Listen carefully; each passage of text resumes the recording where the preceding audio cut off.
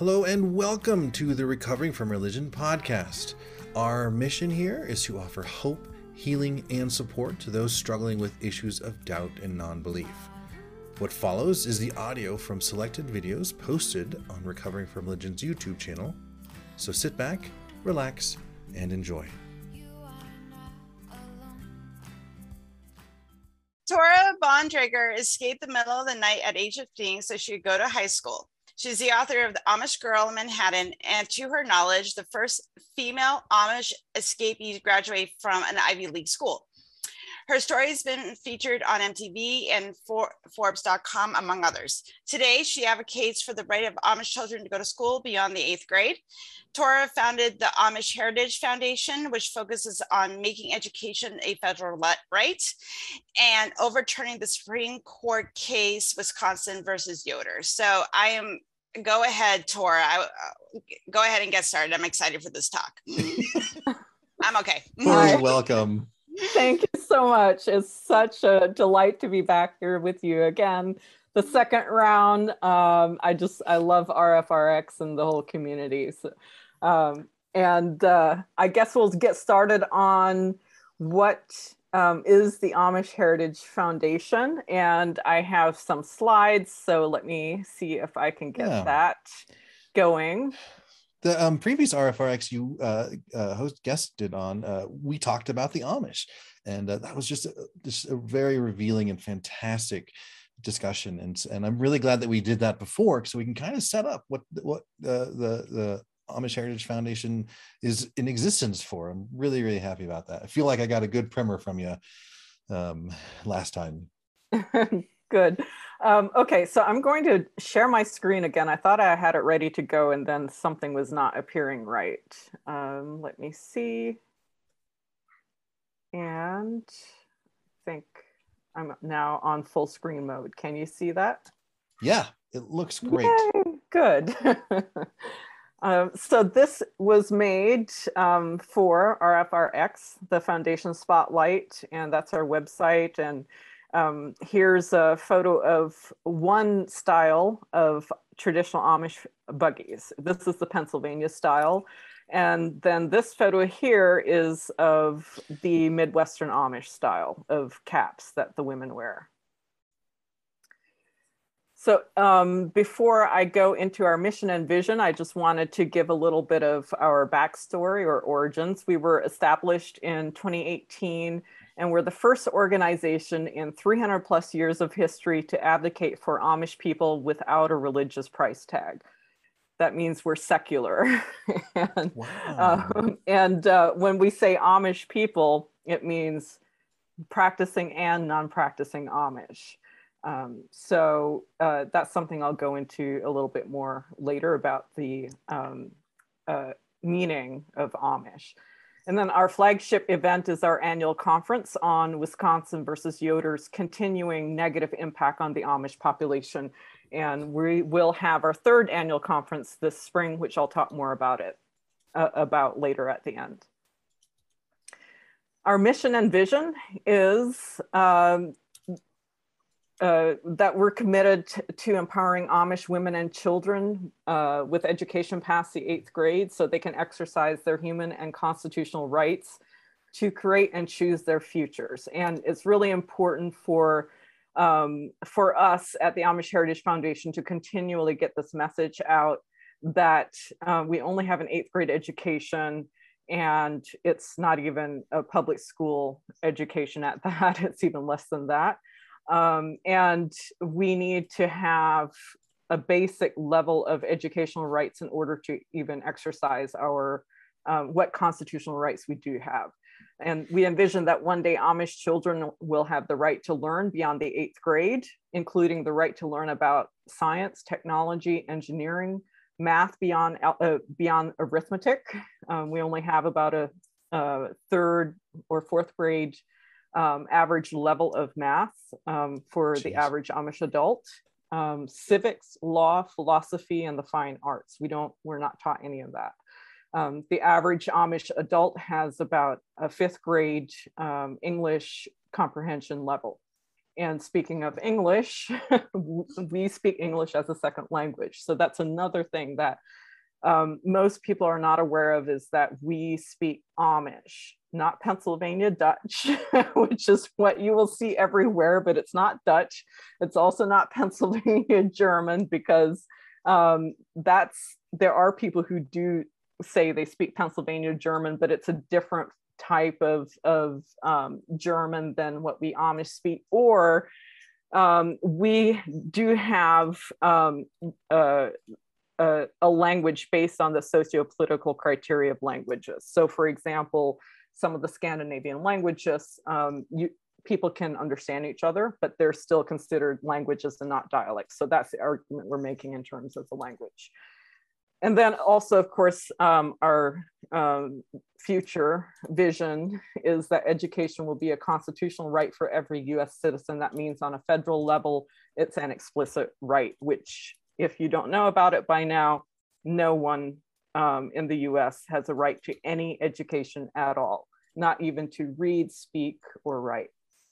That was really surprising when we talked about that last time. We just briefly glossed over. I know we'll go into a little bit more this time around, but both learning that the Amish only have an 8th grade education, and now hearing that they have less than that when it comes to English and mathematics, but also understanding that it's not a right to have that.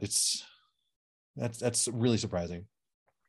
Yeah, I mean, it's mind blowing, and it was a struggle in the beginning to kind of like figure out the messaging, because so much of what was sort of the pop culture understanding about us Amish was that it's all peaceful, gentle folk, nostalgia, idyllic kind of society, and the few people who were aware of the Wisconsin versus Yoder case basically looked at it as, well, it's an Amish-centric case. It doesn't affect us. It doesn't matter.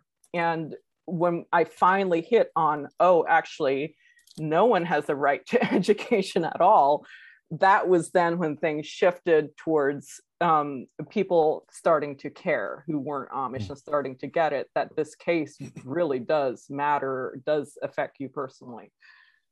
And so speaking of how all of this came about, I created this foundation as a result of when I was around 13 years old. I told myself at that time that if I made it after my escape, I'd help the ones left behind. And it was inspired by Harriet Tubman's story, which I read around 13 years old, maybe younger. And I was so inspired by the Underground Railroad and just that fierceness and boldness of Harriet Tubman for one's rights. And I really, related to that, identified with that struggle because I too felt like I was enslaved. I was considered a piece of property owned by my parents or the church, and not, I didn't even have the same rights as someone assigned male at birth in the Amish. Like literally, if you are born, female or assigned female, you do not have the same rights as the males. And so Harriet Tubman's story was something that never left me, and that really kind of like was the voice, like expressed for me, verbalized what I was feeling. So this was at the age of 13 that you realize you needed to leave this community? Like that is like 8th grade or so, or just a little after, if I'm not mistaken. Right. So 13, I'm thinking I probably was a little bit younger, but it's a little vague because at 11 years old, I made the decision to escape. So I was actually even younger. Wow. But So I'm unsure. Did I read the story at 11 about Harriet Tubman or a little bit later? It was somewhere around that time. So I always err on the side of a little bit later because even 13 years old is pretty young. But 11 was when I read the Bible from beginning to end, cover to cover, in search for answers. And that's when I felt that I felt it was unethical for me to remain practicing Amish, in short. But then at 11 years old, you felt that? Wow. Yeah. It was that obvious to you. That's well, impressive. I wish I was that astute at 11 years old. Same here. Well, I'm not the typical child when it comes to that. I do feel that most, or a good number of Amish children, I would say the vast majority of Amish children, are not happy. They're not getting answers. They're not being allowed to express themselves. Oh. You're not allowed to question. I mean, that's part of the whole forcing you to stop learning at the 8th grade and restricting what you do learn through that time. It's all a way to very effectively control the Amish institution, the whole population. And I feel that most children they just give up, or they just don't see a way out, and they resign to remaining practicing. And the few that do manage to escape and go on don't value education, don't see the value of it. Or if they see the value of it, they're so undereducated, so ill-prepared that they can't even pass a GED to get into community college. I mean, that's a repeating story that we see, that I've seen. So I'll get to that a little bit later, where one of the projects we have in the works to hopefully solve that. But what I wanted to do here a little bit more is just cover, well, who are the Amish, for anyone who's not familiar with the Amish. And the traditional Amish are in the US, United States, and Canada. They're a minority population of around 350,000. That's something across 30 or 31 states in rural America. So you're not going to see them in the big cities or even the medium-sized cities. We're out in the rural country area. And in Canada, there's probably about 4 to 6 provinces with Amish communities. All of this these statistics are things that we need to get funding for, to research. So we're just doing our best based on what we personally know. And then in terms of the average family, that's 8 to 9 children, really depends on where in the range of like super conservative to relatively modern you are within the traditional Amish spectrum. So people tend to have less children the more materialistically modern they are. When I say modern, that means you're allowed to have bikes and maybe use computers for your business, have phones in the barn. That's the modern end of the traditional Amish spectrum. Why is it so difficult to get an accurate number of the people in these communities? It's not if we have funding to do that. It takes funding to go out to the communities and do all the groundwork, the legwork of getting the data. And making phone calls is not to make phone calls and ask somebody, okay, so what's the number of your community right now? They're not going to give the information, or if they give the information, we can't verify it. And that is for the communities that have access to a phone. And then there's a huge percentage of the population that don't have access to a phone. And so even in cases of emergency, they'll have to run to their non-Amish neighbor and ask to use the phone to call an ambulance or something. Wow. So cell phones are not something that they have access or are allowed to have access to? It depends, again, on where you are on the spectrum of from super conservative to, liberal in the sense of the traditional Amish. What I've seen over the past 25 years, since it's been 25 years now that I've escaped, which just is, I can't believe it's been that long. But I've seen this trend towards allowing the use of a cell phone more and more. Like even in my one side of my family who tends to be a lot more conservative, they are allowing cell phone use. And you're not, of course, not supposed to bring it into the house. You're going to go to hell if you take the cell phone inside the house. But you have to leave it out in the barn or in the phone shack or something. So that's why. Go ahead, Helen. Sorry.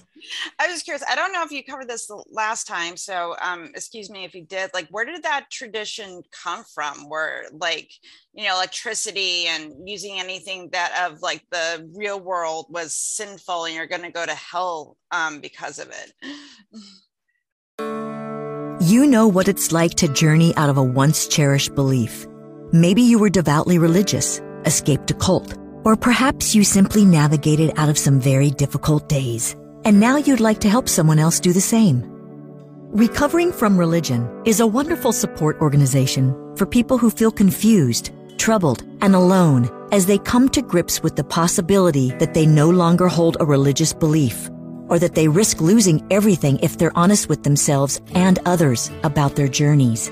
These people need our help, and Recovering from Religion needs yours. RFR is seeking volunteers. Perhaps you're formerly religious, or you have a specific skill set like speaking a foreign language. Maybe you're just a good listening ear. The RFR Volunteer Training Program will help you translate those abilities into critical assistance, encouragement, and support for the men, women, and youth who contact RFR every day from all over the world. You can relate. You can understand. And you can make their journeys easier. Join the team at Recovering from Religion and remind someone else that they are not alone and someone is here to help. To find out more, click the volunteer tab at recoveringfromreligion.org.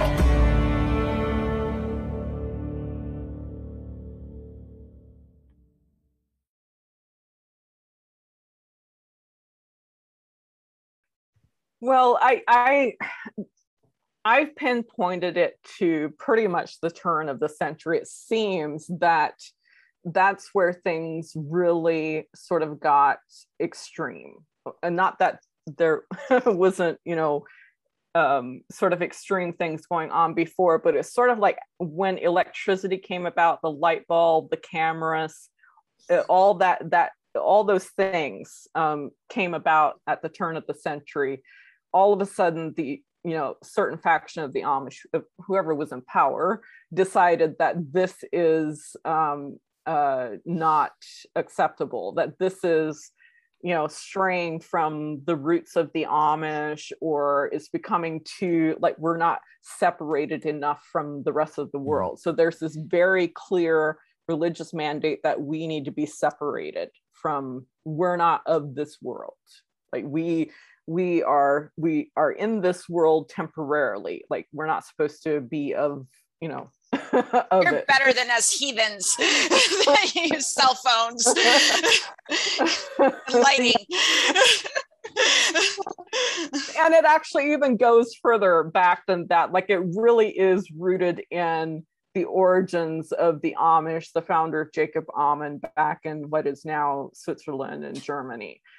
He raised a fit, even way back then in like the 1690s, that the Mennonites are too fashionable or too worldly, and the Amish, like especially the women, need to stay buttoned up and all of that. Yeah. So it's very, very much rooted in just general, Protestant Calvinist, traditional Christianity even. So if you do some, or research into Christianity, you see that. And even, just Catholicism with this, the self, what is it called? The self-flagellation. Am I pronouncing that? Oh yeah. Yeah. So you want to talk about Catholic guilt? Yeah. It's like the more we suffer, the better our chance at getting into heaven. That's another thing to be aware of, is that we Amish are not promised that we'll get into heaven. No matter how perfect we are, how well we follow the rules, the church law, we may not get into heaven. there's a real chance we might not. So at sort of like it's the suffering, the harder your life is, the more you suffer. That's sort of a gauge for, you know, the better your chances at being approved by God to get into heaven. There's a 90s song, like the more you suffer, the more it shows you really care, or something like that. I don't think an Amish individual wrote that, but it was like a rock song. But it was an E6 song about a breakup. And so the families are pretty darn large, and it sounds, and from what we talked about last time, there aren't really new members coming in from the outside. So it seems in order to keep this religion alive, you have to have large families in order to keep the population going, it sounds like. Well, people who say that the Amish, you know, population is the largest growing, you know, group in America, or whatever that, you know, those people say who claim to be experts on as Amish, are not factoring in the death rate as well. They're looking at the birth rate, but not at the death rate.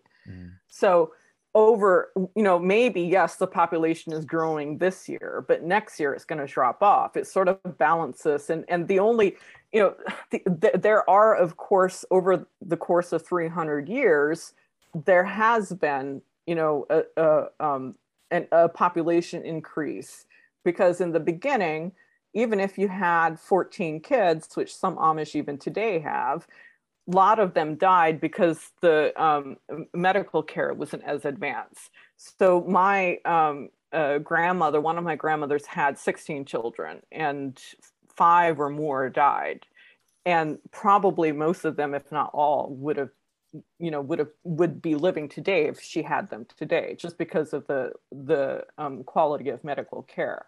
And so for some conservative, the more conservative end of the Amish have more children, or the ones who are wealthier have more children. And over time, the ones on the more modern end of the spectrum, really modern end, they're starting to decrease the number of children, because they don't need as much child labor anymore, because they're allowed to use computers, for example, or they switch from this agrarian 1970s and early agrarian life to being allowed to make an income that's off the farm.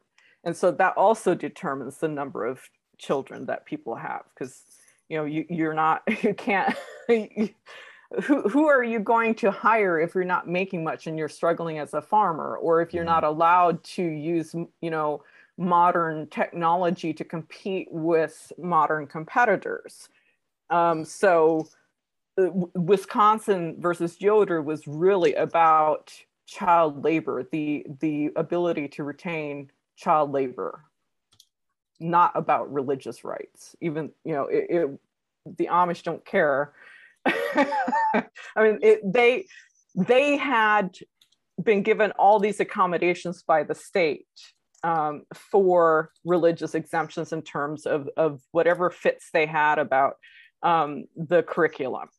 Over and over, the state had, you know, exempted their children from, you know, participating in gym, especially the girls, or the girls being allowed to wear special Amish uniforms that didn't show their ankles or whatever it was. I'm a little joking here, but it really was, you know. They had to wear uniforms that that Jonas Yoder's wife made, because Jonas, you know, that was one of his, you know, problems with the girls being part of gym at the public school. So at the end of the day, it was really just about being able to put your children to work for free for you. And that's still the case. So the women in the Amish community seems to be like labor making factories. Is that kind of, is that accurate? I mean, there's a more blunt term for what a woman's role is. It's you're supposed to produce kids, You're a broodmare. Yeah. Yep. Yeah. Wow. That's your job. And even in the Wisconsin versus Yoder document, if you look at the document that, that final case document, when the decision was made by the Supreme Court actually agreed with the Amish church that if a child is born a girl, her only future is to become a housewife. That is the actual language in there. Wow. The Supreme Court isn't known for fantastic decisions. Oh my gosh. And it's not horrible. not any better for the boys. If you're a boy, you're supposed to become a farmer, like the farmer, the housewife. Those were the exact terms in there. But of course, if you're a boy, you get to bend the rules a lot more because you're superior. You're born, God puts you in a better position or a higher position than if you're a girl. Got it. Jeez. You have to have a penis to have power, basically. If you don't have a penis. Yeah. I mean, we can't, what if you're, LGBTQ, yep. If you're intersex or anything like that, that's supposedly just blanket denied. No, that doesn't exist. That's not possible. Okay. Even though they know that exists. And there are bishops and other clergy members who actively assault boys. And it gets even worse than that. So even some of the nuanced gender distinctions are not even recognized. It's just purely binary in the Amish communities, from the sounds of it. Yes. I had a conversation with one of my cousins within this past year. Actually, it was less than a year. It was earlier this year. And she brought up, how something about, I think it was probably in the context of gay marriage. And she would have vomited if she could have. Like, that was how much she was against it and how much disgust and all of that she had for that. And I just I want to say things and talk and try to educate them, but I also know if you're that resistant to it, it's a waste of my breath. It's a better use of my time to talk to those who are a little bit more open to the possibility. But at that sort of response, that vitriol is just, it's not worth my energy. But that is what you're taught. It's a sin. You're not, everything that the religious right, especially the super conservative religious right in mainstream America, whatever their views are against LGBTQ rights and gay marriage, same-sex marriage, that's even more the belief among the Amish. I have to imagine for the queer community that is in the Amish community, it has to be extra traumatizing because there's no secular resources available to you. You're just kind of stuck, dealing with these emotions and feelings and just being in this community that will not accept you. And from what you're describing is very hostile towards you for if they find out that you're anywhere on the queer spectrum. Yes. What I've heard stories, a lot more stories from the men than I have from the women. Women are just inside the practicing Amish community are just not reaching out or coming forward. And that's a product of the lack of access. Simply because of your gender, you are controlled a lot more and don't have the kind of access to the outside that the males do. So the men have, it's easier for them to reach out to the Amish Heritage Foundation, to find us, to look online and find us and see that, oh, we're welcoming, we're supportive and all of that. And so I've had lots of conversations about, with men who are still inside the practicing Amish community.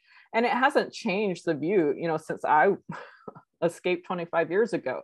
The same thing, if it's found out that the guy is questioning or gay, he's told, marry a good Amish girl and you'll get over it. Basically, that's the solution. Mm-hmm. And repent, of course you have to repent and confess in front of the entire, baptized church membership. And then you're supposed to marry a good Amish girl and that will solve everything. And of course it doesn't. Right.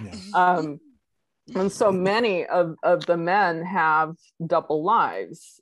They're able to do that because they can go into town or go, somewhere in the name of like, oh, we're taking care of business, we're going on a business trip, or we're getting supplies or something like that. And so they can hook up with somebody or go to, a sex worker, something like that. And that's how they manage. But the women, I don't know, or those who don't even know that such a thing as like being gender fluid is a thing, there's just so much work that needs to be done. But none of it can be done effectively over the internet. We have to do it in person and go into these communities in person, or, train people who are there on the ground, who have the trust of the Amish, the local Amish, and get those support and resources through them, like funneled through them. Mm-hmm. And even then, it's a slow and long process, because if you are questioning, especially a girl or a they them, you don't even know what a they them is. It's like, who are you going to trust, right? Yeah.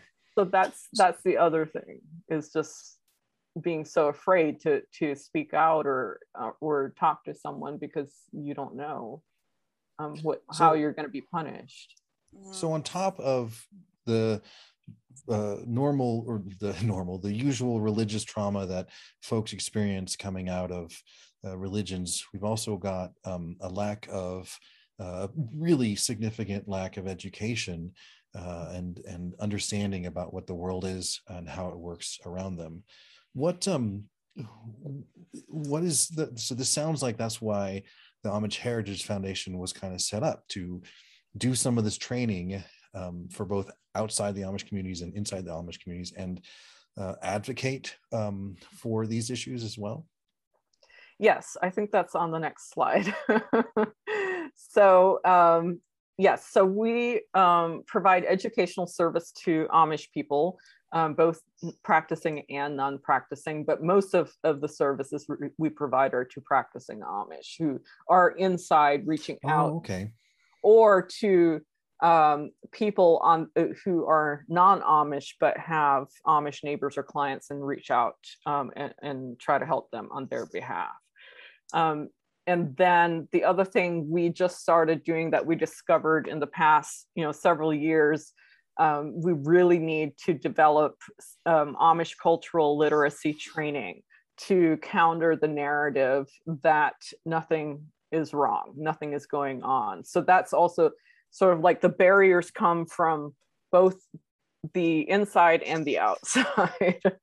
And we've started doing that where like healthcare providers, social workers, first responders, training them how to, just be, culturally sensitive, but also be on the lookout for signs and be aware that, this child, might be abused, or like this is something that we're starting, depending on the state, is easier than others. But like Amish teachers, for example, depending on the state, are mandated reporters, but none of them are getting trained. And they wouldn't even know how to, like, they don't even know that physical abuse is a crime or child abuse.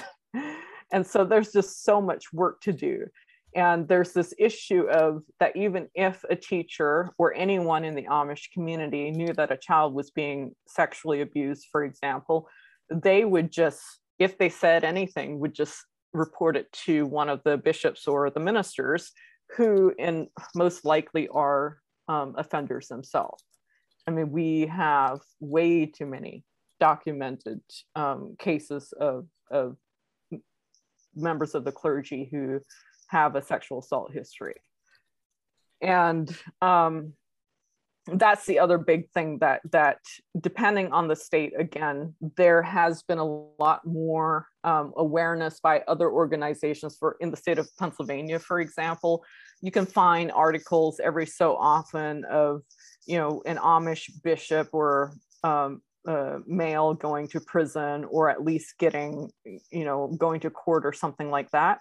But just as in the mainstream American cases, there's just not, the criminal justice system does not favor the victim all too often. And so it's a big headache and losing battle at times. But, the thing, yeah, so it's been sort of like, when we talk about like, what are the challenges or the struggles, it's like, well, which battles do we pick is kind of. Does this sometimes feel like, do you feel like Sisyphus sometimes rolling this boulder uphill, and then you come back the next day and it's fallen down again? Yeah, totally.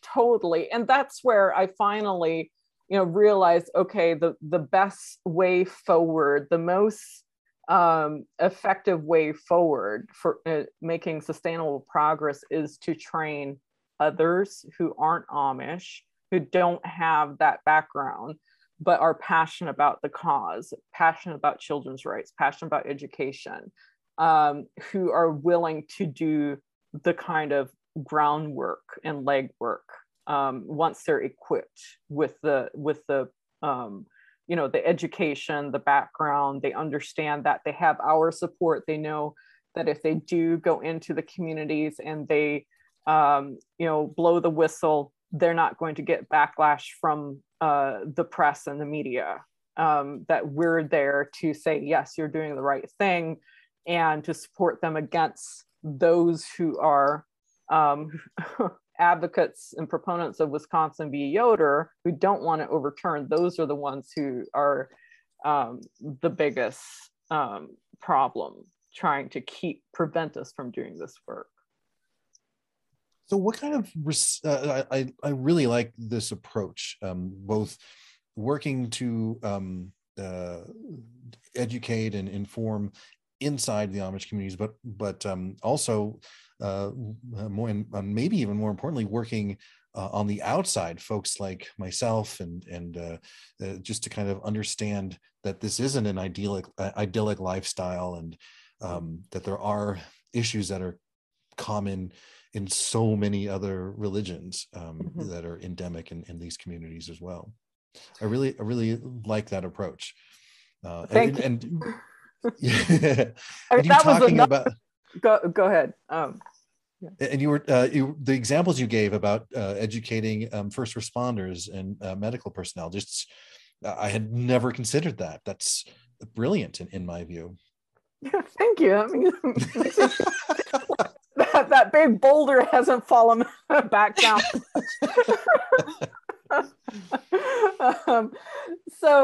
Yeah, that's what I hit on as well. We realized that in order to mitigate that backlash from the non-Amish sympathizers of the Amish, who are mostly, those behind Wisconsin v. Yoder staying in place, in order to respond to that, where usually what we got in the beginning was just, oh, you're anti-Amish. It's like, oh, come on, I'm Amish. How can I be anti-Amish? Which goes to the whole, identity thing that I'll talk about later. But it's sort of like, okay, yeah, this also happens in other insular and fundamentalist religions, such as ultra-Orthodox Jewish, Jehovah's Witness, born again fundamentalist Christian, conservative Catholics, the conservative fundamentalist Muslims, the Mormons. There's this whole list of religious groups that the same things are happening. And when we launched our first conference, our first annual conference, that was the design of the conference, was bringing in, featuring speakers from different religious backgrounds who could speak to these similar issues and problems, all stemming from educational deprivation at the heart of it. And now those who were against us couldn't say, oh, we're picking on the poor Amish anymore. You're just, mad because of whatever, you're just, rebellious or something, whatever their terminology was, but basically trying to dismiss me, as, oh, just somebody who has a chip on her shoulder or something like that. And it didn't matter, that I was it's abused, right? It's like, oh no, you're just throwing a hissy fit, you're a spoiled brat or something like that. But yeah, so after that, it was, this is not unique to the Amish. This is something that's a common thread for fundamentalist, closed religious communities. Yeah. It sounds like. Go ahead, Eric. Nope, Ellen, it's all you. Okay. It also sounds like, what you're talking about too is like this demystifying, like fighting a lot against that, because, like before I got educated on the subject, you just think like the Amish are quirky and they have like close families and, they just want to like live off the grid and, they're down home and all this type of stuff. And then you find out that they have the same problems that the rest of us do. It's just that it's because they're so insulated and we have this sort of romantic view of it, mm-hmm. that they kind of get almost ignored, which serves them, if they want to keep, what's going on private, but it also causes, on the other hand, it causes all this suffering and frustrations to the people that are in those communities. Yeah, and that's what Wisconsin versus Yoder, that case was really, this point at which the religious right who were involved with the case, who pushed it through and paid the Amish legal bills to take it all the way to the Supreme Court, they were invested in that ruling going in their favor, not because they gave a shit about us Amish. Or it was only because if they could get that pushed through, then they could get pushed through other more extreme religious freedom exemptions. And we can see that, we can track that from, 1960s, 1970, from Wisconsin v. Yoder all the way to now, that yes, that was definitely a landmark case. It was not a landmark case for religious freedom or religious liberty, but it was a landmark case for extreme religious freedom, mm-hmm. like where it goes out of the bounds of your rights, where it actually infringes on others' rights. So, the children's rights were never, ever considered or talked about or covered. The children were not appointed a guardian ad litem who was supposed to advocate for them, like basically be their attorney on behalf of the children. That was completely just ignored. And so even were the Amish women, they had no voice either in the case. It was all two traditional Amish men, one Beachy Amish man. Beachy, like Beachy Amish. No, so it's Beachy is a common traditional Amish last name, and okay. And so the Beachy Amish were somebody who was traditional Amish, decided that he's upset with certain rules, laws of the traditional Amish, and he's going to start his own little spin-off group. And so of course they name it after him. And so it's called Beachy Amish. That was not what I pictured. I pictured a man with like an Amish beard and like a Hawaiian shirt and like Yeah, swim trunks and sandals with socks. Now that you like a beachy, like this traditional Amish guy, like riding into the beach on his bike. That was the visual that came into my brain. I gotta create some graphics like with that to describe in our like literature, social media. Here's definition of beachy Amish. It's got a hang loose bumper sticker on the buggy. Oh man. Oh my God.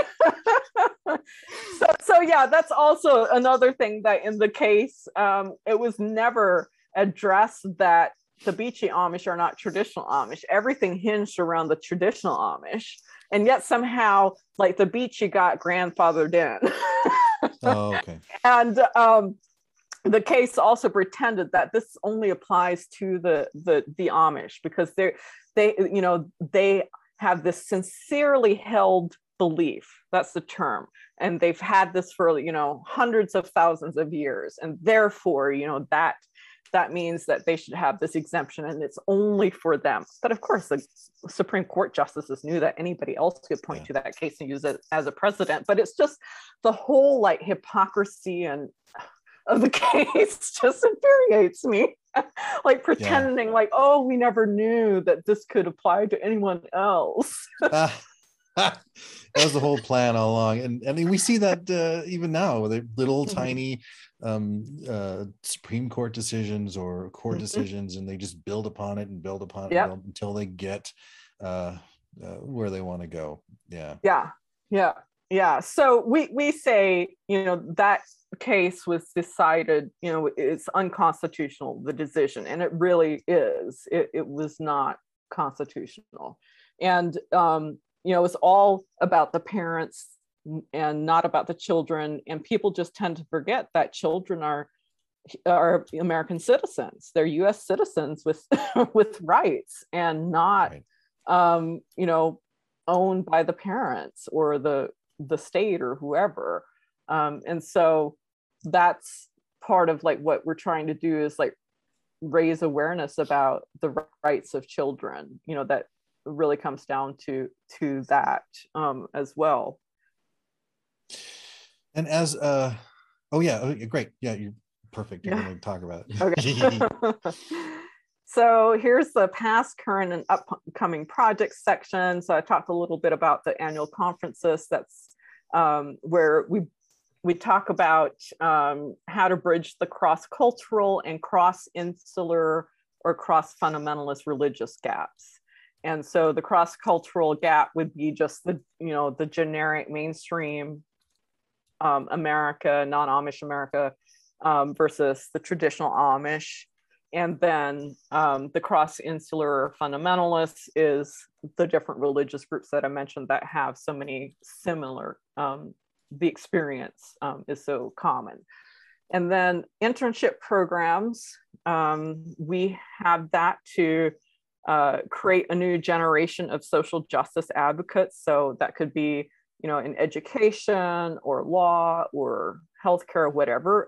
Social justice kind of like is an umbrella for all of it. And so that we have been running for 2 years, I think. So that was one of the first steps towards realizing, we need training. We need to provide authentic Amish cultural training, because there's just the books that you find or the documentaries or the so-called documentaries, reality TV, you get a one-sided, very biased, unrealistic picture.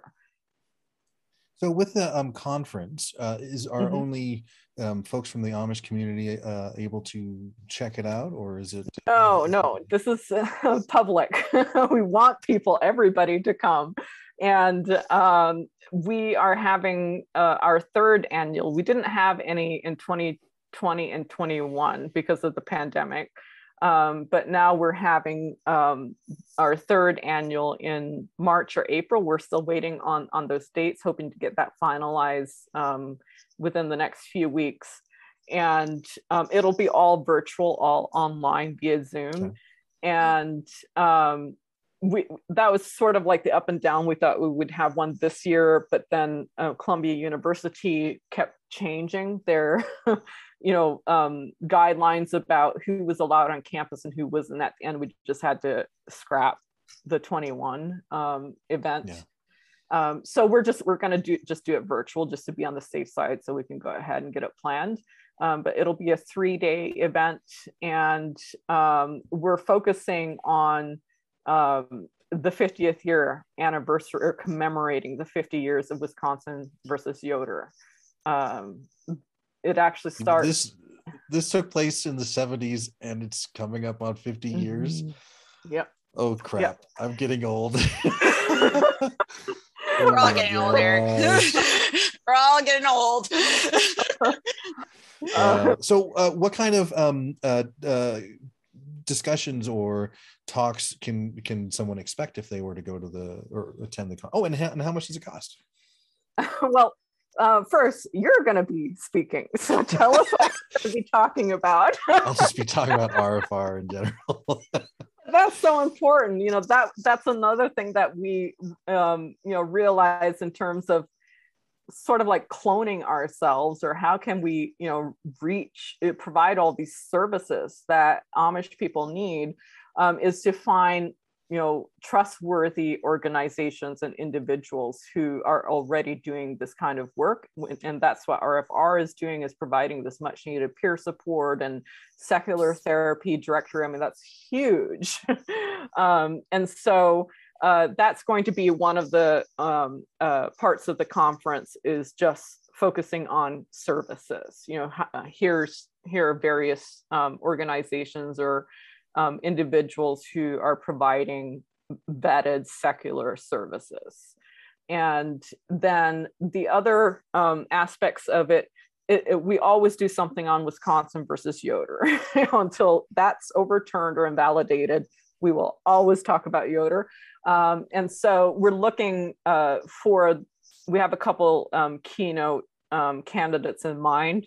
And of course, the ones that we really, some of the ones our number one, I shouldn't say, that we have a favorite, because everybody's important, but some are more in demand than others. So we're sort of, pushing it out as much as we can, hoping to get a yes, but if not, it's going to be fantastic. We'll have some amazing keynote speakers who talk about constitutional law, like they're familiar with religion and division between church and state, that kind of stuff. Yeah.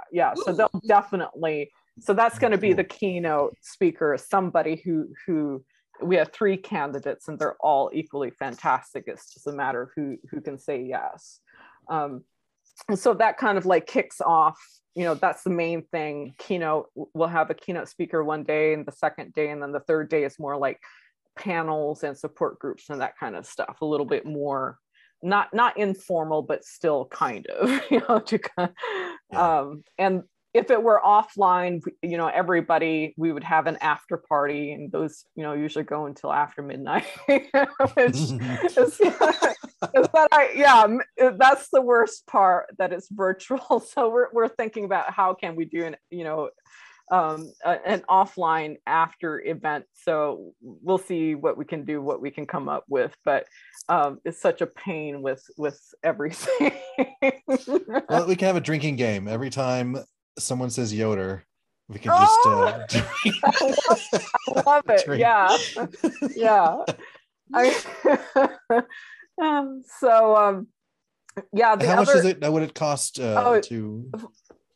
Yes. So we are doing early bird tickets, which is $87 for all 3 days. But then the closer it gets to March, April, whatever it is, the higher it's going to go. And it'll be around $200 for general admission. Perfect. So don't put it off if you want to go. Or, if the price tag isn't an issue, then, no worries. And then we also have plans for people who are worried about whether or not they can make the actual 3-day, event, we're going to record everything. So if you buy a ticket and you can't make it, something comes up, or you can't catch everything, you'll get access to the replays for like 30 days or something afterwards. So that's something that shouldn't deter you if you can't do everything in person or at the time live. Brilliant. Awesome sauce. So I can have some of that for Thanksgiving. Yeah, exactly. And if anyone here wants to present, we are, except for the services sort of spotlight part of the conference, we're featuring only women and those who identify as women or LGBTQ. Mainly, if you're cisgender male, you're not eligible, not because we don't like you, but because we just want to make a statement and draw attention to the fact that the children and the women and the LGBTQ didn't have a voice. They weren't represented 50 years ago. And so we're bringing in, of course, supportive males and all of that, like Eric, with our services or found, sort of spotlight. And so you're still included, but I hope that's not offending anyone. No, I think that I really admire raising the voices of the folks who have been denied these opportunities in the past. And just one day is dedicated to some presentations with folks like myself, but the other days are totally raising the voices of women and LGBTQ folks, and I love it. I think that's perfect. Thank you for doing that. Thank you. Well, our board members were all behind it too, so okay. And so the culture training, I think I talked about that. So we're aiming towards long-term is that our programs, our courses will be offered through universities, that you can get credit for it, or you can get continuing education credits if you're a healthcare professional or legal professional, whatever it is. So that's the long-term view, is to slowly get our curriculum into accredited universities or as part of a program.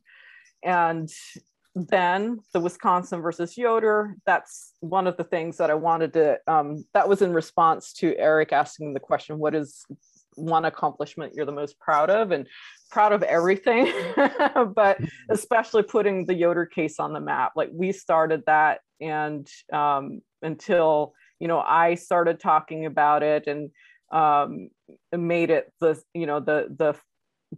focus of the annual conferences, nobody who wasn't a lawyer or a religious, person who was invested in Yoder, nobody else knew about it. And that's also why I asked the poll question, have you ever heard of this case before? Because I want to see, are we reaching anybody?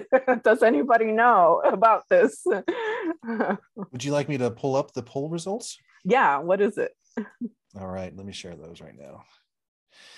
So the vast majority of people, 71%, said no, they've never heard about it. But there were a few people who have heard about it, 14%, and another 14% weren't sure.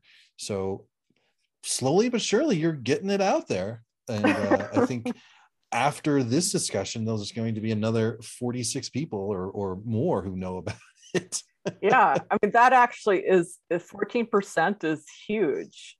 So good. Yeah, so we are getting the word out somehow. I'm just curious, of those who heard about it, who knew about it, how did they find out about it? Did they know about it through the previous episode I did, or somehow? That's how I knew it. So. Yeah. Yeah, folks, type it in the chat if you knew about it, how you heard about it.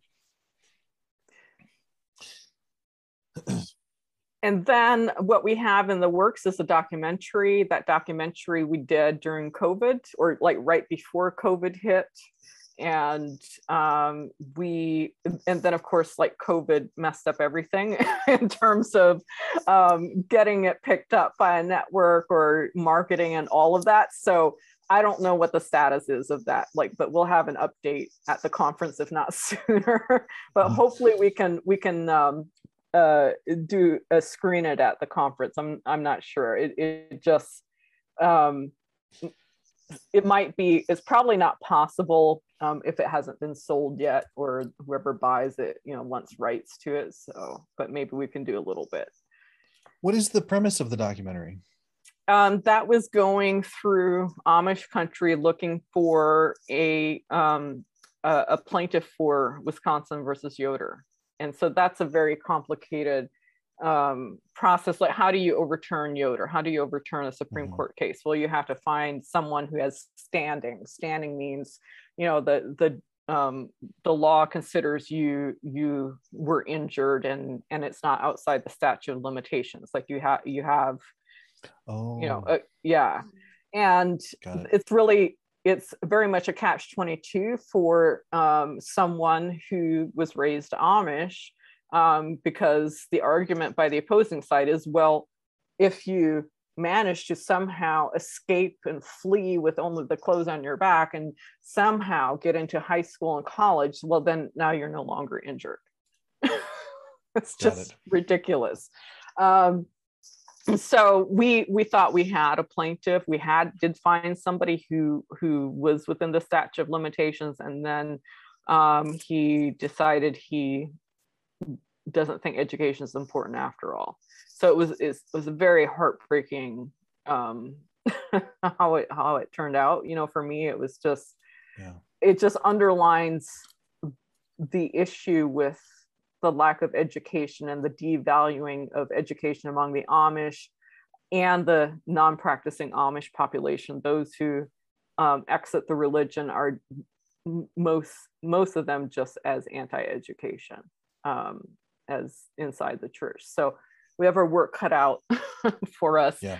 But there's another pathway towards invalidating Yoder, which is changing legislation. And so that's something we'll be talking about at the conference, about how to go about doing that, getting it on the ballot. And you have a question? What are I also see here, what are college readiness programs? What does that look like? So that's something that we're seeking grant funding right now to fund a pilot program where we will offer basically an enhanced GED is how best to visualize it, where people can, and it'll be all online, but we're going to provide a special, very accessible mentoring where wherever you're at, because here's what happens with some Amish or those who come from educationally deprived backgrounds like ultra-Orthodox Jewish, that you don't have the English language skills or writing skills to pass the language or English aspects of the GED, or if you have that, maybe you don't have the science and math. Most people don't have science and math, or they find it very hard to get to the point where they can pass the science and math. And so what they need is they need tutors basically who can meet them wherever they're at and just work closely with them. And so this will be geared towards closing the gap between Amish 8th grade and college entry, but it's going to be open to whoever identifies as needing that kind of service, because we don't think that we can get even 20 people who have come from the Amish to do this, because there's this big anti-education kind of attitude. And so like the people that do leave, do they move to like Mennonite or other lighter forms of the Amish faith? Like they want to have more access to like technology and an easier way to life, but they still have those old ideas, like a woman's place is like in the kitchen and making babies, and and education is bad, and they have all these like really weird ideas kind of mixed in with wanting more secular things in their lives. Yes, you said it perfectly. That's exactly what's going on. And there's a huge mental health stigma among the Amish. And so to seek therapy, to acknowledge that you've been traumatized or have traumas, like all of that is just, that's considered weakness and inferiority kind of. And even acknowledging, especially among the men, not so much the women, but the men, to acknowledge that they need more education, that they need to go, get a GED or pass a GED, that's considered a sign of weakness. And I get so many reports from like just regular GED instructors who, the men that do come in from the Amish will just drop out because they don't, one of the big things is that that they're against is having a female teacher instructor. Oh, wow. Do they also drop out too? Cause like, there's this, like the attitude that like, you kind of already know everything. And like, if you hit like a challenging subject, that you hit a little bit of a wall where they like become resistant to it and not work through it. Have you seen that at all? With that, the need to like push through, having a harder time with education and pushing through those barriers when things do get hard? Well, it's that, but I mean, it points to, my theory is, after everything that I've seen, is that their traumas get triggered from when they were in school, in Amish school, where and but they're not aware of that, they're not cognizant of that, and that's part of what our program will provide. That's why we call it an enhanced GED, among other things. Like, we're adding in that kind of like sort of mental health or self-awareness stuff, like learning here's how you study, here's some of how does this make you feel. Like, we have to do it at like a third grade level and like sneak it in, kind of, not let them know. Right.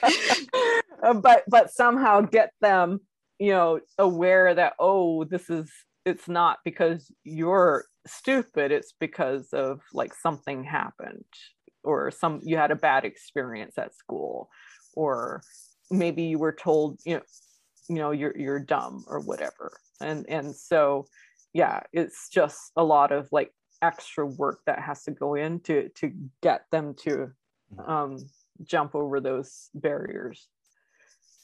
So yeah, I have to imagine that's hard, especially if people that have like ADHD or they're on the spectrum, or they or they're dyslexic and it's never been diagnosed. I'm just throwing out like common examples, and then they go into a formal setting to learn how to get their GED, and they're not even aware of certain things that they have to overcome, and nobody ever pointed it out to them, because I doubt anyone in the Amish community is getting training on learning disabilities. I'm glad you brought that up, because I totally, I mean, that's a major component that I forgot about to mention. But yes, like unless you have dyslexia, you're not considered to have a learning disability, basically.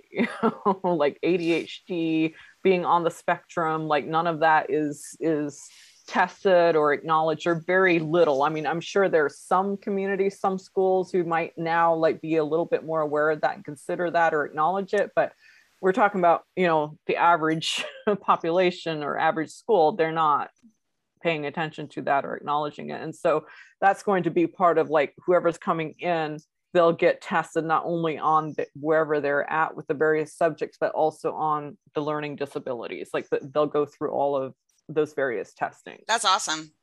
Yeah. From what I understand, many of the children, Amish children, go to a public school, but are there, and then many are homeschooled. Are there some special Amish only schools that are operating as well? So it's actually the opposite. Very few children go to public school. Okay.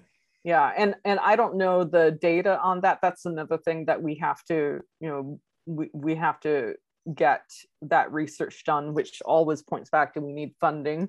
It's not like we can just call up somebody and they're gonna know or tell us accurately. So most Amish go to private religious schools, parochial schools, and that was one of the things that came out of Yoder. That was the big contention, or push was to let the Amish have their own schools with Amish teachers who aren't state certified and don't have an education past the Amish 8th grade. And I would imagine, and please correct me if I'm wrong, that corporal punishment may still be involved, like spanking or striking with the rulers, like Catholic schools. Is that still probably a part of the Amish school experience as well? Yeah, the teachers are, expected to spank or beat the children. It depends on They're expected to do that. Yeah, if the child, is not obeying them, they're, expected to punish them, which usually means, some form of physical. It just really depends on the teacher and how harsh it's going to be, because a lot of the teachers are barely out of the 8th grade themselves. And most Amish teachers are girls before they get married. They get married young, so they don't have a lot of years to teach before they're married. And so a lot of them are not, I don't know. It just depends on the disposition of the teacher, how willing and, how much she wants to physically, abuse a child or spank a child. I've never seen the use of rulers in my experience, or if I have, I forgot about it. But like having a leather strap and taking a kid out, outside and, using the strap on them, that's not unheard of. I mean, that's, yeah. I would imagine that would also contribute to some reluctance in pursuing education if that was the experience that you had tied to learning in school, was being whipped and spanked. Oh my God, why did I not think of that before? Of course, I never made that connection, which tells me how normal that is. Because I'm just, oh my God, yeah, no wonder. Because if you were, beaten for not doing well in school or refusing to do your work because you have a learning disability, how are you supposed to do well in school? Right. Yeah. So, yeah. Wow. So here are just some success stories that you had asked for. So here's something, a practicing Amish wife and husband. They're inside the church who appreciated our help. Those are far and few in between, where it's actually the wife and the husband, but that was a major case that we helped. In the end, didn't turn out the way we wanted, and I can't give away too many details because of confidentiality, but it was, just a heartrending case. Do you mind if I read that? If you can go back and I can read that for the folks who are on the phone. If it weren't for the Amish Heritage Foundation and their dedicated staff, we would never have been able to stand up to the abuse inside our church. We would have just given up. And that was testimonial from a practicing Amish wife and husband. And then here's one from a female college student. Of course, she had to leave the church. And she says, the Amish Heritage Foundation has provided me with life-changing emotional support, influence, and guidance. I don't feel so alone anymore. And cool. She was doing school part-time and working on getting her bachelor's. And then an Amish male 18-year-old, when I escaped, I didn't even know if I had a birth certificate.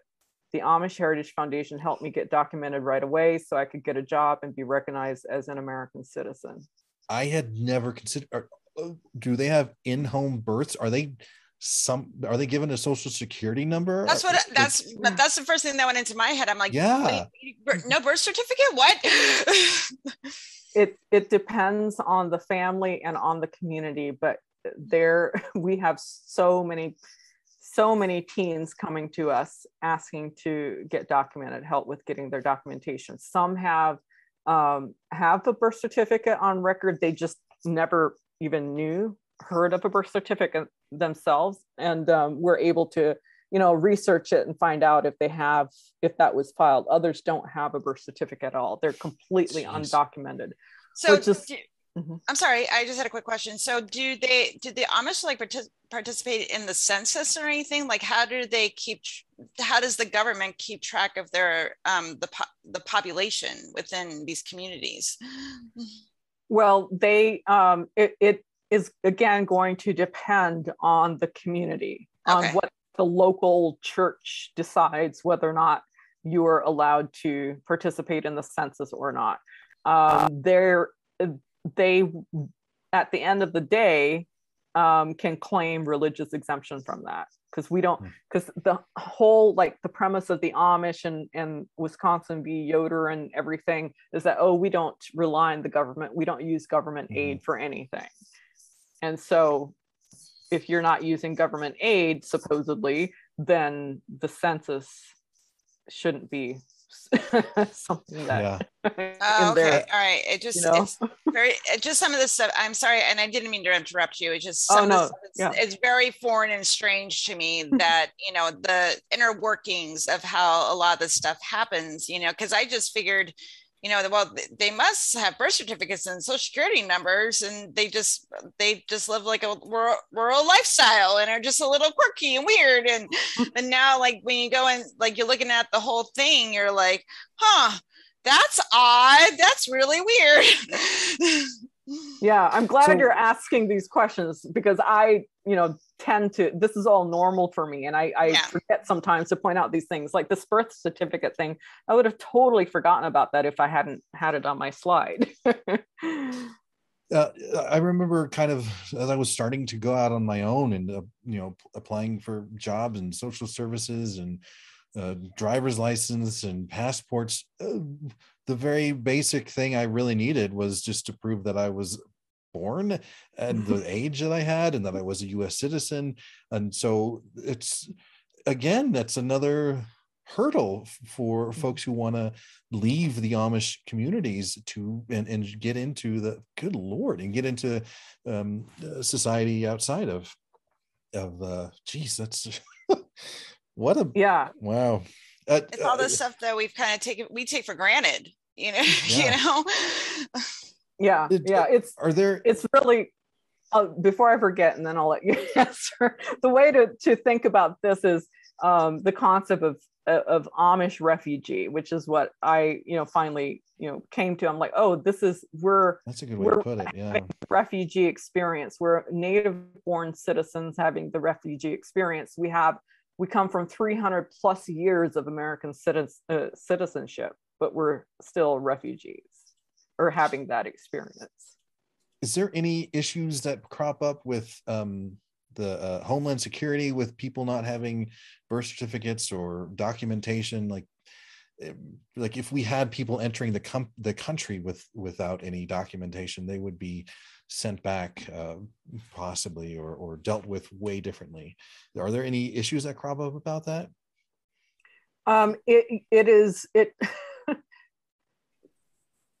I'm able to be successful with it because I know how to approach the various agencies. But I'm also, you know, I've always had a very legal mind, like mentality, and I'm also was, you know, pretty highly educated.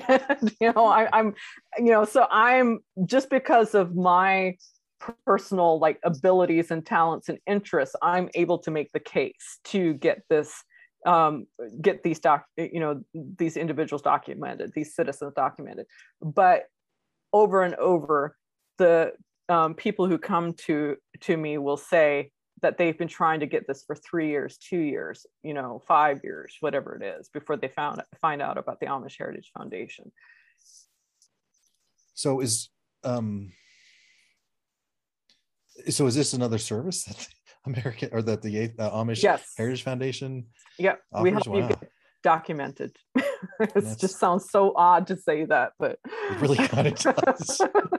I like how you came up with that refugee kind of description. That I can see it now. Yeah. And then here are just a couple testimonials from students and clients and interns about the Amish cultural literacy courses. one said, I never really thought about the implications of this lack of education and strict insular way of life, especially on women and children. And I now know some specifics, whereas I only knew general assumptions before. And another person says, I now feel able to understand when the Amish are brought up in politics, mostly regarding excessive religious liberty exemptions. This extends to similar groups such as Mennonites and ultra-Orthodox Jewish. And then someone here says, curious, inspired, and passionate. That's how I feel after learning even just the bare basics about the Amish from the intro course. I see now why we need a movement to catalyze change for Amish children and women. And so that kind of like just demonstrates why this training is so important. You know, like you didn't even know about these issues, right, Helen? No, I didn't. No, I'm learning. Like I said, like I learned a lot from the last talk you did, and I'm learning a lot more about these issues that are pretty much invisible to a lot of us. You know, that these things are happening, and we've, you know, and like I said, we have this very romanticized view, and we're forgetting about the real harm and these issues that are going on in these communities. Mm-hmm. And I would say, like, let's not forget about, you know, the other, you know, closed groups, you know, that also aren't documented. You know, like this again is not unique to the Amish. You know, there are others, you know, who are, depending on, you know, what group they're in, they didn't even know who was the president of the United States. You know, I've gotten stories from that from like fundamentalist Mormons who thought like their Mormon leader was the president. Wow. And that's no, you know, like that's another thing that's common among, you know, Amish kids. Depends on what kind of education they did get in the Amish schools, but some might not know who the president is. One of the Amish kids who came to us for help was born in a state that borders Canada and didn't know where Canada was. That's just basic geography. I'm like, yeah, this is wow. Like there's just my brain is like, what? Like, how can you not know where Canada is or who the president is? It's just, it's wild and frustrating.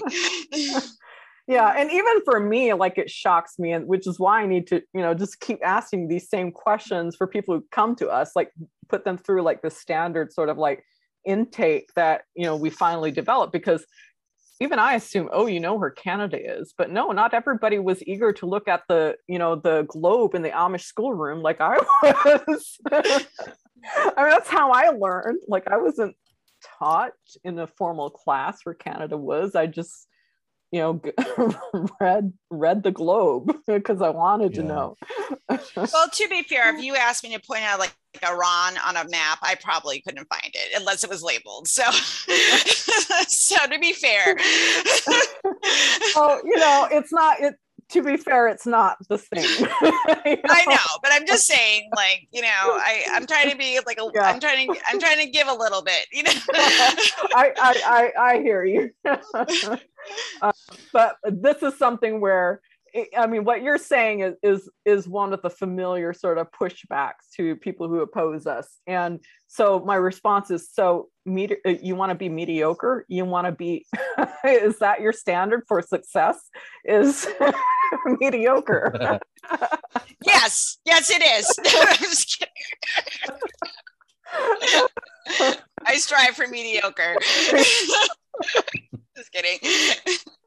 I have to make a joke about it when I hear this stuff, because it's hard to hear. It is, and it's just, you have to laugh or you'll scream, and so yeah, exactly. try to be as humorous as possible. Right. So anyway, some of the challenges, the previous slide said funding. It all comes down to funding. So we finally, I think, got part of that solved, which is just, you know, the big barrier was realizing that I couldn't delegate the grant writing to a development director or writer. You know, even somebody wanted to volunteer couldn't write grants for us because they just didn't know all the issues and couldn't make the argument. So I think we kind of finally got through that hurdle. So hopefully this upcoming year we'll have a good year when it comes to funding. And then is that where you get most of your funding, is through grants, or can folks like myself contribute some? You can definitely donate as an individual. Like, we'll take your money. But yeah, grants are where most of our money comes from. We just don't have the volunteer force to do this kind of like fundraising on the grassroots level for us, from individual donors. And so it made like sort of the biggest ROI was the grants, was to go through the grants. But that will change as we get funded better, and we can hire people to work permanently. Then of course that will like make the fundraising easier as we go along. Where can people go to donate if they wanted to contribute? You can go to amishheritage.org/give, and we are a 501c3, which means whatever is lawful, you can get tax deducted. You can get a tax deduction for it. And our EIN is on our website on the About page, somewhere on the About page. Starts with 82. That's the only thing I can remember. But yeah, anything you want to donate, any amount, you can make that on that page. amishheritage.org/give. Okay, got it. And we're also, for the conference, we always have sponsorship opportunities. So those usually come from businesses or corporations, but individuals, if they want to be a sponsor and get, some, press and media and shout outs to our newsletter in exchange, all of that information will be on the conference page once we have it ready to accept ticket sales. Perfect. And then, go ahead, Eric. Yep. No, I was going to move it along. Tell us about the future of Amish Heritage Foundation. What's coming down the line? So this is the broad future, not the immediate, but the longer term, although some of it is immediate, which is the overturning the Yoder case and introducing legislation to make education a federal right, a federal constitutional right for all U.S. citizens. And so that we will go into a lot more detail at the conference, and also before, leading up to it, if we have some answers. But I really don't think we'll see that until it'll be a result from the conference about how people can start on a local level with their state to lobby for this right. That sounds like a big job to do. Yeah. Well, it's, a big job trying to find someone with standing to overturn Yoder. I mean, it's just crazy. Like I can go into more detail later if someone is interested, but it can make your head ache. And legislation, just putting it on the ballot seems like that might in the end be the way that it'll come about. Just like how we got gay marriage, for example, or actually, I don't even know, that was not gay marriage, how we got medical marijuana, like, how they did that, started that in Colorado, in States, Washington. So Colorado. This is the approach we're looking at to get this. So it sounds like the approach is to build momentum in the states, and then once this majority or so many states have been taking this on, then it's like, okay, the federal government now has to do something about it. Does this look like it's would be an amendment to the U.S. Constitution? Is this what it's looking like? Well, here's the thing, which is we have attorneys who advise us, who are advising us on Yoder, have been from the beginning about how to go about overturning it, or the constitutional ins and outs of it. And the argument is that there is not an explicit right to education on the federal level. However, there is an implicit right to education, because if you don't have a certain level of adequate education, which changes as with the times, then how are you going to have a citizen, a citizenry who knows how to Mm-hmm. serve effectively on the jury or do other things that are that we need in order to have a flourishing democracy, in order to have a healthy democracy? You need like a certain type or a certain standard of educated citizens to do that. So that's the argument for overturning the Yoder case. But even that we can't do without somebody who has standing. And to find that person is just like it's looking for a needle in the haystack. And so hopefully we can get, while we're looking for that person, we're also getting education as a constitutional right in every state that it isn't currently. They're not the majority of states. I think there's like maybe only 20 or so states actually have it in their state constitution that you're entitled to education. It just seems to make sense to me, and our legal system doesn't always make sense. So what's the pushback against, like, just having this in, to be like federal law, like it's a right for you to have education. Like, I'm curious, like what pushback there would be to that. Well, it's the same people who push Yoder through.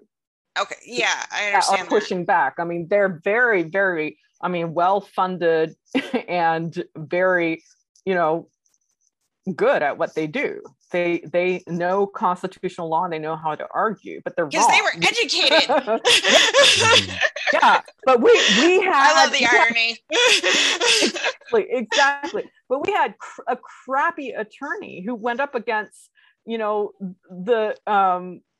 opposing side in the Yoder case. Like, it's like, why were you so shitty in your argument? Like, you sucked. I could have done better than you. Like, what was going on? Like, I'm just like, were you paid off? Like, what was in it for you to not argue, present a better argument, a stronger argument? So I don't know. Like, I just, there's no way that it, we have enough of a voting population who is for education than those who aren't. And it just needs to be publicized correctly, properly. We need to get the word out. And social media, thanks to the advent of social media now, it's a lot easier to get the message across. It's also easier for everything to just get lost in the noise. But in the end, social media is, to have all those platforms is a very, very good thing. And I really do see the federal right for education going in tandem with the trend towards more and more voting Americans being secular.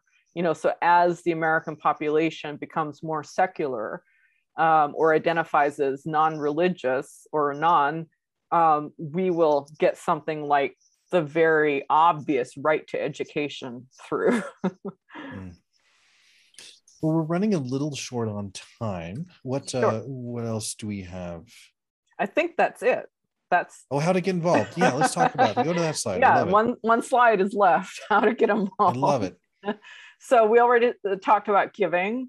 You can shop as well. We have some merch.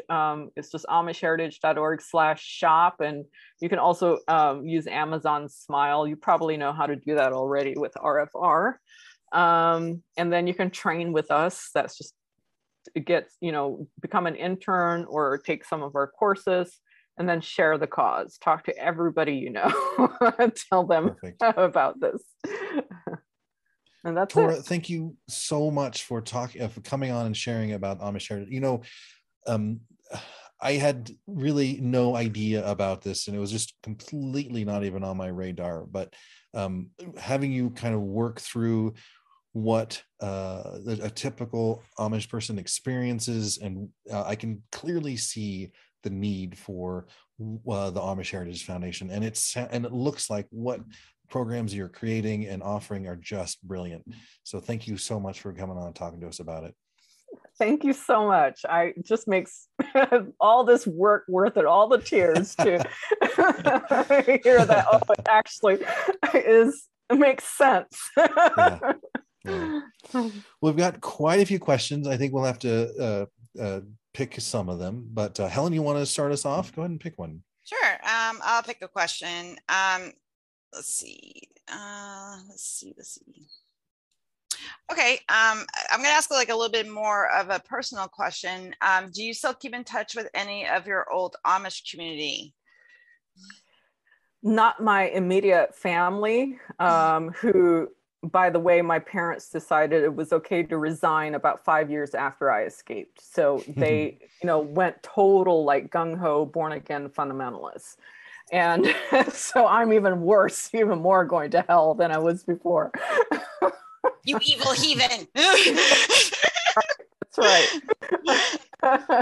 And I do talk to one side of my family, and those are the aunts, uncles, and cousins who remember me who grew up with me, and they, have those nostalgic memories. And I also wasn't baptized. Like I got out before I was forced into getting baptized, and so there's a loophole in Amish law that they can do business with people who aren't baptized. Whereas if I'd been baptized, there'd be this like official excommunication in place. Oh, wow. I didn't know that either. I learned something else new. Let's see here. We had a person asking, has Wisconsin v. Yoder been cited in a lot of the Supreme Court decisions? Like, is it just a small amount of citations, or has it been heavily cited over the years? It will almost always seems to get cited or acknowledged in religious freedom issues. And when I say religious freedom, religious liberty, it's interchangeable, liberty or freedom. And so even the most recent one, I believe, is in the case of California, something about a case where the kids wanted to go back to private school, in-person private school. You can maybe do some research and Google it, but Yoder is almost always acknowledged, maybe not like really attention drawn to it. And I think purposely, I don't want attention drawn to it, but it's there very much in the minds and awareness of the Supreme Court justices. So kind of follow up to that, is there like legislative workarounds that they're trying to do with that case? The California case? No, I'm sorry, for the Wisconsin versus Yoder. I'm not aware of any legislation being done. I mean, this is, unless somebody else does something before we do, we'll be the first people to actually come up with a plan on a legislative level. Is Wisconsin versus Yoder also cited in a lot of just non-Supreme Court cases? I guess if it has to do with religious freedom, then they kind of, any case in the United States, they kind of cite this as well. Is that the case? Well, it generally, it's not really discussed outside law cases. It is usually, like in law school, everybody in law school, to my understanding, is introduced to the case it's mentioned because it is considered a landmark case. But as one of my constitutional law friends said, yeah, we heard about it for 5 minutes and then moved on. It's dismissed like that. It's just routinely dismissed and made out to be not important or doesn't affect you. It's only an Amish case. And then everybody who is in the religious rights legal space definitely does know about Yoder and will always use it and point to it whenever it serves them. And we can see this in like the homeschooling movement, for example. Like they are, you know, completely 100% dependent on Yoder remaining in effect, because they've put so much into their homeschooling stuff, you know, that depends on Yoder. Got it. I think we got time for one final question. Okay, so are there Amish communities outside the United States, like an example for like Australia or other countries, or does this seem to be like an American institution? It's only North America. There was that. So anybody who thinks they're Amish in Australia, no, those are imposters. They're pretending to be Amish. You know, they're not. Go to any Amish bishop and he'll say, "What?" No. So this is posers. Yeah. I mean, that's an example of how, you know, how we Amish are just routinely exploited for the benefit of whoever's exploiting us. Right. Yeah.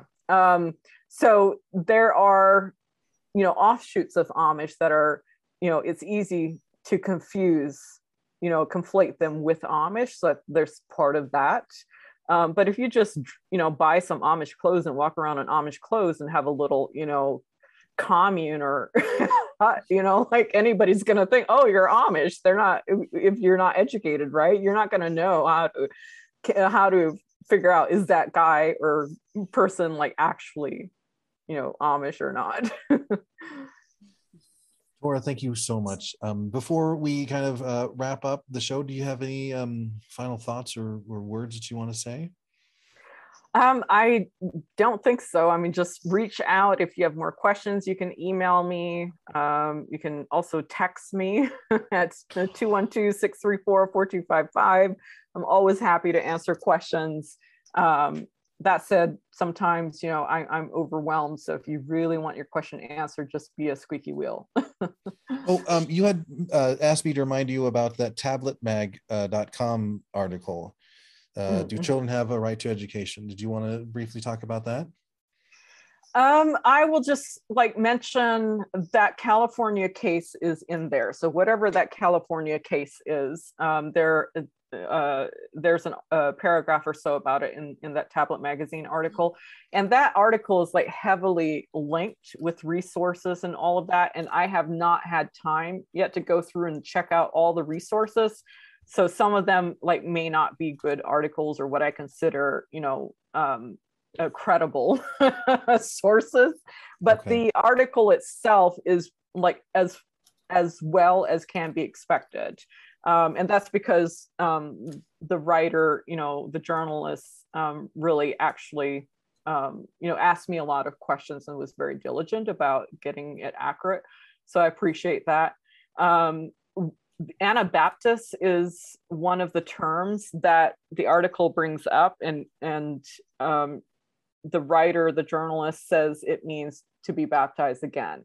That's actually not what it means. It means one baptism in for us Anabaptists, like, because our infant baptism was not considered a valid or, you know, baptism, and so we're only baptized once. But you know, there's just some technicalities like that. But for the most part, you know, I mean, it's definitely a huge improvement. I can see that we've made a lot of progress in terms of getting accurate articles out from journalists who reach out to us and interview us. Got it. Tora, again, thank you very, very much.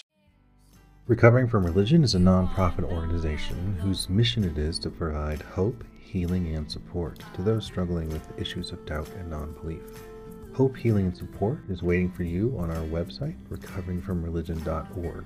There you can speak or chat with a trained agent who will work with you through your struggles and doubts, or to help find resources that may work for you. You can also find local Recovering from Religion support groups in your area for the long-term recovery work.